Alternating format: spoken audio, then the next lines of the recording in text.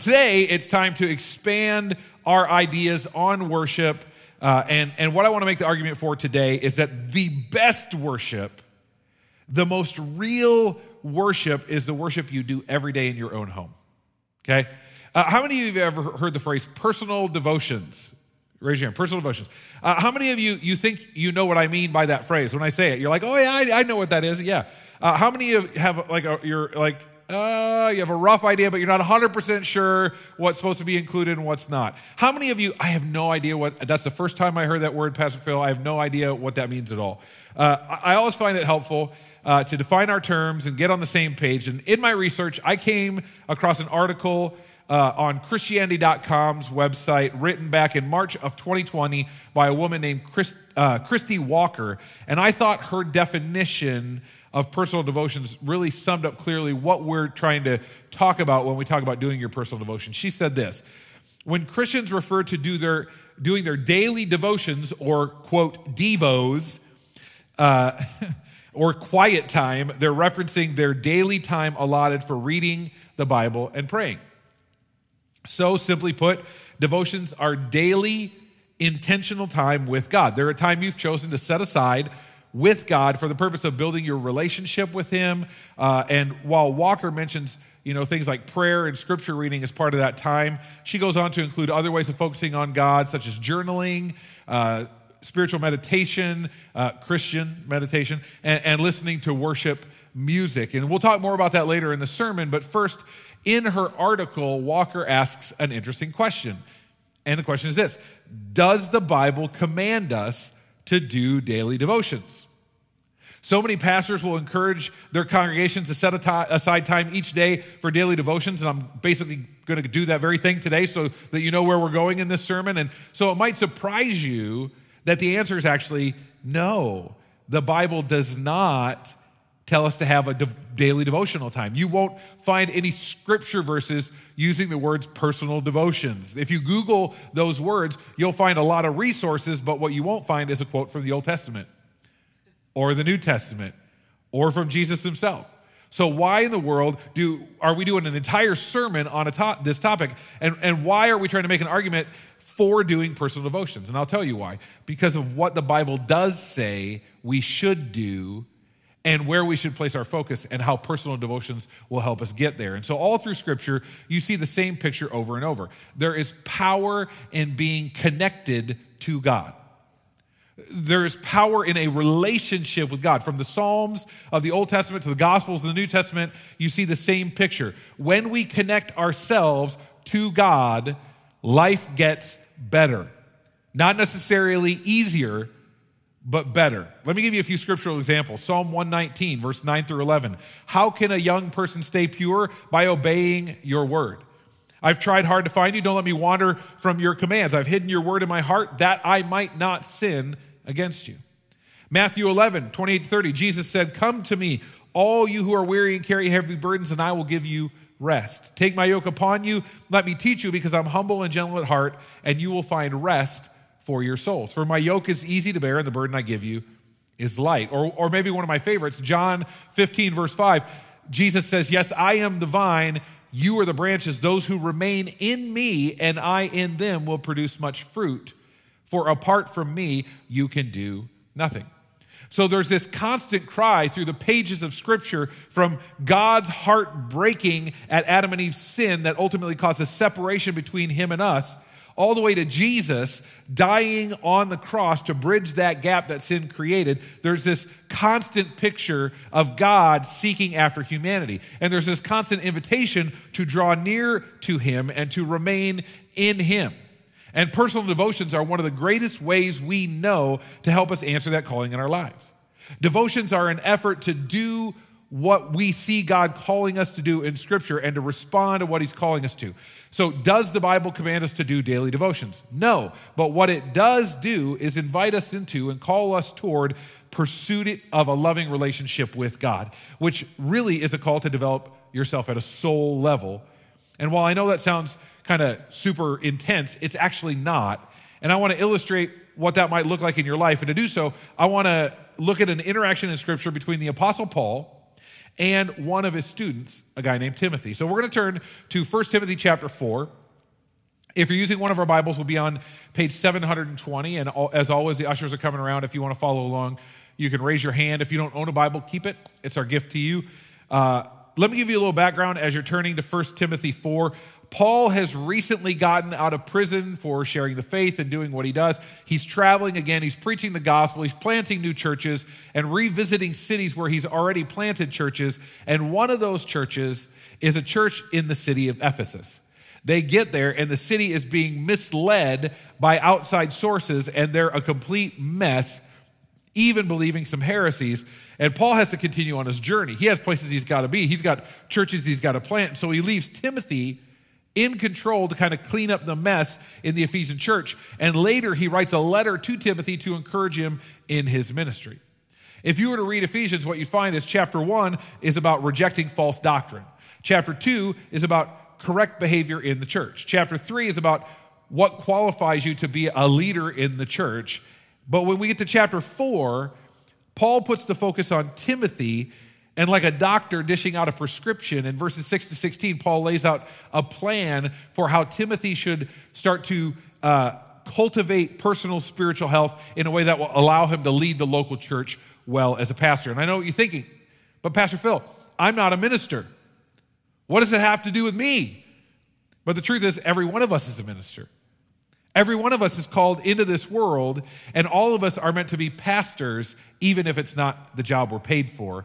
And we all have the responsibility for the health of our souls because of what God is calling us to. So we pick it up 1 Timothy chapter 4, starting with verse 6.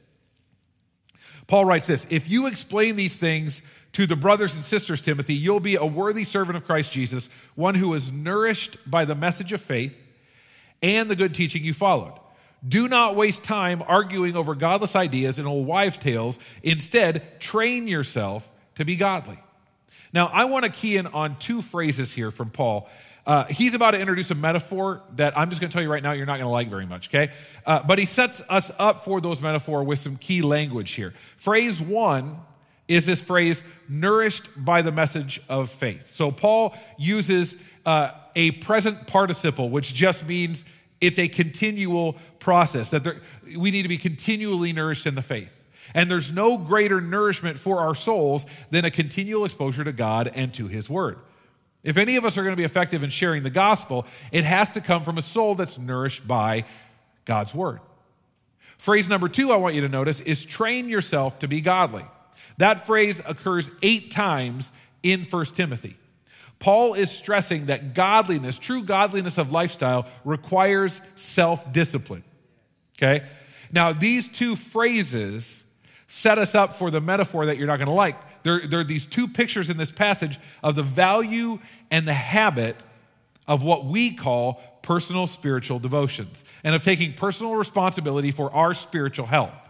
So let me show you what I mean by continuing to read. Verse 8, Paul says this: "Physical training is good, but training for godliness is much better, promising benefits in this life and in the life to come." And so Paul introduces this metaphor of physical fitness.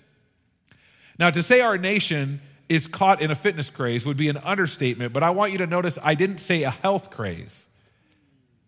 See, for most of us, it's not about health.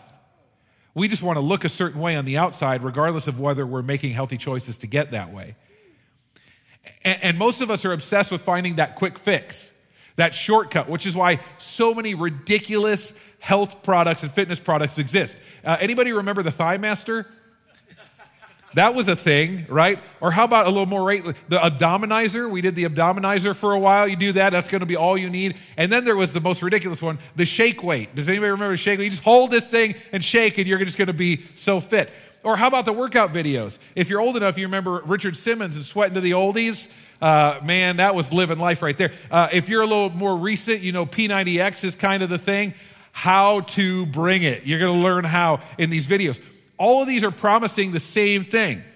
Better results with less work, right? A quick fix. And how many of you would confess you had or have one or more of these things in your life? You know, I do, right? I got some Richard Simmons, I'm pretty sure somewhere. All of these products are, again, promising the same thing. Use our product, follow these easy steps. You'll be physically fit much quicker. It's going to be easy. And all of these products are in our closets or our garages because we all discovered that annoying, inevitable truth. There are no shortcuts. There's only one system that ever works. This is it. This is the whole thing. I'm going to tell you the secret right now. Here it is. Number 1, adjust your eating habits. Number 2, exercise regularly. Number 3, do that consistently over time. I wish there was another way. There is not. And the worst part is number 3. Consistently, over time. Everyone has started to work out. Everyone has started to eat right, but consistency over time is hard. It takes discipline, the D word, right? Paul uses this metaphor because it's the perfect one, as spiritual health is found the exact same way. I love how J.B. Phillips puts it in his translation. He said, take time and trouble to keep yourself spiritually fit. So Paul says, hey, physical fitness is good. We all know that. Spiritual fitness is critical. And yet a lot of us are skipping spiritual fitness altogether. Or if we are engaging for it, we're looking for that magic bullet. And we approach spirituality the same way we approach physical health. We just want to look a certain way on the outside, regardless of whether we're making healthy choices to get that way. We're obsessed with finding the quick fix. We're obsessed with the shortcut. Can you imagine if someone tried to market those products? Prayers of steel, hellfire and brimstone buns, sweat into the Old Testament. I mean, these are not going to fly off the shelves.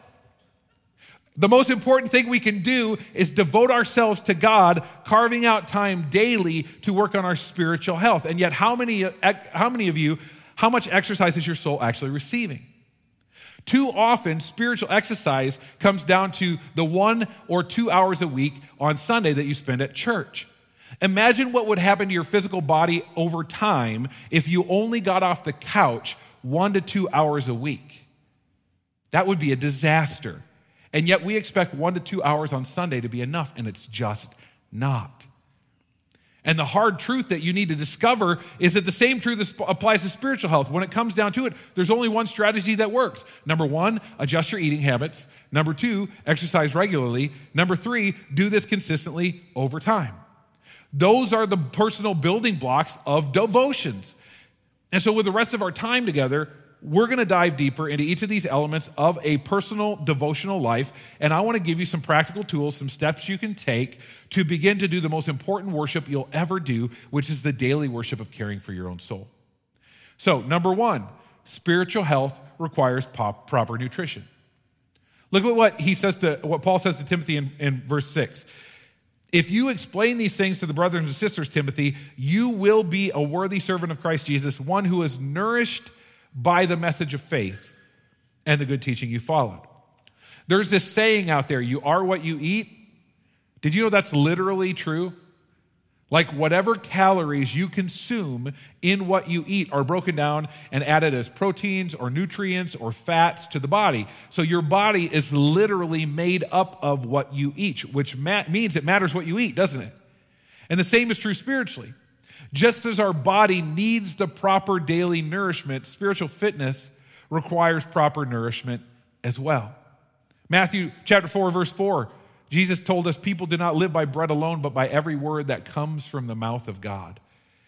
That's taken from the temptation of Jesus. As he's fasting and Satan is tempting him with real food, and Jesus chooses to remind us of the spiritual food we need more that should sustain us spiritually. And that's the word of God, the Bible. Jesus describes himself as the bread of life in Scripture. In fact, in the Old Testament, there's a story about God providing bread or manna in the wilderness during Israel's journey toward the Promised Land in Exodus 16. God sent them bread every single day, and they were to pick it up daily to remind them to daily be dependent on him, to daily turn back to him. Well, fast forward to the New Testament, John chapter 6, verse 48 to 50. Jesus said, yes, I am the bread of life. Your ancestors ate manna in the wilderness, but they all died. Anyone who eats the bread from heaven, however, will never die. Now, don't miss what Jesus is saying here. Like the manna, daily provision is found in him and his teaching. Whoever consumes the word of God will find life, but like manna, there is a sense in which it's enough for today. In fact, when Jesus' disciples asked him to teach them to pray, he included as part of what we now call the Lord's Prayer, that prayer. Give us this day our what? Daily bread. See, just as our bodies need to be constantly nourished with food, we also need to be constantly feeding ourselves spiritually. And personal devotions is a picture of this daily bread, this commitment to daily dive into God's word. I heard a story of a guy talking to his pastor once, and he said, Pastor, I don't remember a lot of your sermons, and I struggle to remember everything I'm reading in the Bible. What do I do? And the pastor said to him, guess what? I don't remember every meal that my wife or I have ever cooked at home, but without them, we wouldn't be doing very well. Psalm 34:8 tells us that we are to regularly taste and see that the Lord is good.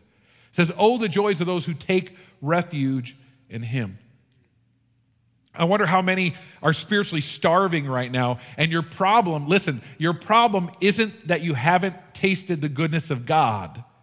It's that you don't continue to taste his goodness daily. The picture here is not just eating either. It's talking about nourishment.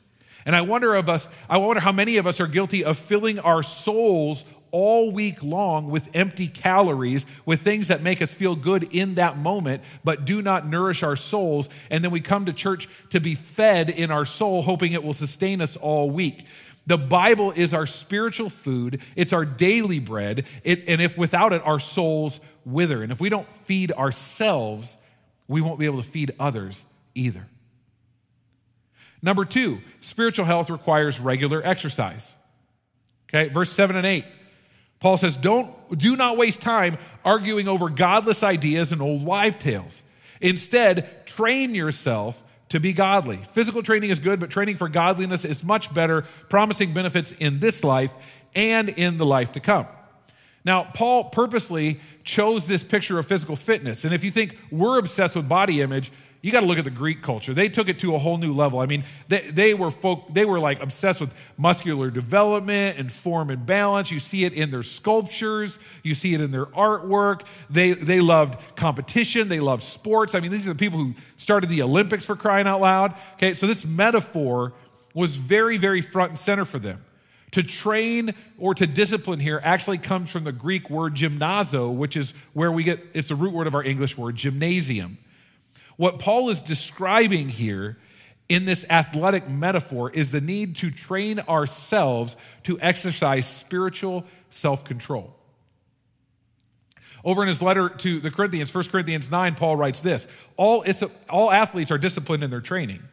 They do it to win a prize that will fade away, but we do it for an eternal prize. So I run with purpose in every step. I'm not shadow boxing. I discipline my body like an athlete, training it to do what it should. Otherwise, I feel that after preaching to others, I myself might be disqualified. So Paul's saying to Timothy, don't coast when it comes to your spiritual life. Train yourself to be godly. Discipline yourself. Build godly routines into your lifestyle. If you are longing for a different spiritual life than you have, in order for your spiritual life to be different, you have to do things differently than you've been doing them. And that won't happen unless you find the proper motivation. For Paul, that motivation is his relationship with God and his promise of the life that is to come in eternity. He writes in verse 10, this is why we work hard and continue to struggle. For our hope is in the living God, who is the Savior of all people, and particularly of all believers. Now, Paul never promises this will be easy. So, listen, in my life, every morning, my alarm goes off early, and I mean like dark 30. I won't even tell you what time. And my alarm wakes me up for 2 things that are very, very important to me. 1, to go to the gym. 2, to spend time in personal devotions. And I'm just going to be honest with you. When my alarm goes off before the sun is up in the middle of the winter, when the wind is howling outside and I have to pull myself out of my nice warm bed, do you think I'm looking forward to my workout? No. Do you think I'm motivated? If I were chasing muscles or trying to look good or weight loss, None of those are enough to get me that uncomfortable. But what is motivating me every single day to get out of bed and go to the gym is health. I want to be as healthy as I can for my family. I want to be able to be active with my children and someday with my grandchildren. I want to be able to keep preaching as long as God calls me. So the goal that I'm chasing makes the discipline worth it. What's your motivation to grow spiritually? Mine is health. I want to stand before God and hear, "Well done, good and faithful servant." I want to stand before God as someone who was set free to be who he made me to be. I want to live the life he has for me on this earth. I want to share Jesus Christ with as many people as possible, and I want to live my life with an expectation of eternity. And to do all of that, I have to engage in spiritual disciplines. I have to do my daily devotions. I have to keep growing in him, because my relationship with God will not grow in an environment of instant gratification. The discipline of devotions doesn't always feel good, but it leads to our third reality, which I'm going to share with you, and then we'll come back and be practical. Number 3, spiritual health requires consistency. This isn't worship when you feel like it. This isn't reading your Bible when the mood is right. This is worshiping God through your choices, even when you don't feel like it very much. This is time with God, even when you don't feel like it very much. This is the discipline of putting God first every day. It's the setting aside of time. It's developing a plan. It's sticking to it. This is not reading the Bible to be finished. It's reading the Bible to be changed by the power of God's word. This is taking what you've learned in God's word and going, what does that mean for my life? And then actually applying it. And again, Paul's analogy works perfectly. The worst day to work out is when you just skip 2 weeks. Everything's heavy again. You see just how much ground you lost in that 2 weeks. The next day you're so sore you can't hardly walk around. And in that moment, as you're trying to go down the steps and your whole body's betraying you, you realize, in the last 2 weeks, I didn't stay in the same place. By doing nothing, I actually went backwards. You realize entropy is a real thing. This gradual decline into physical disorder. My dad used to call this furniture disease. It's where your chest falls into your drawers, okay? And here's the deal. Spiritual entropy is a reality as well, which is why personal devotions are so amazing, but they are also not for the faint of heart.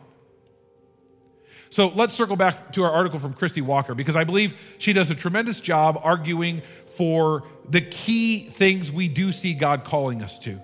And so I want to leave you with this list that she shared. It's not exhaustive, but these are some practical things God calls us to that perhaps you need to consider chasing in your life. Number 1, listen. Romans 10:17 says, so faith comes from hearing, that is, hearing the good news about Christ. Faith comes from hearing the voice of God, and throughout his word, God calls us to block out the noise and to listen for his still small voice consistently. Number 2, talk. Philippians 4:6 says, do not be anxious about anything, but in every situation by prayer and petition with thanksgiving, present your requests to God. Typically when we think about praying, we think about talking with God, which is true, but reality, prayer is having a conversation with God, and that involves talking and listening consistently. Number 3, worship.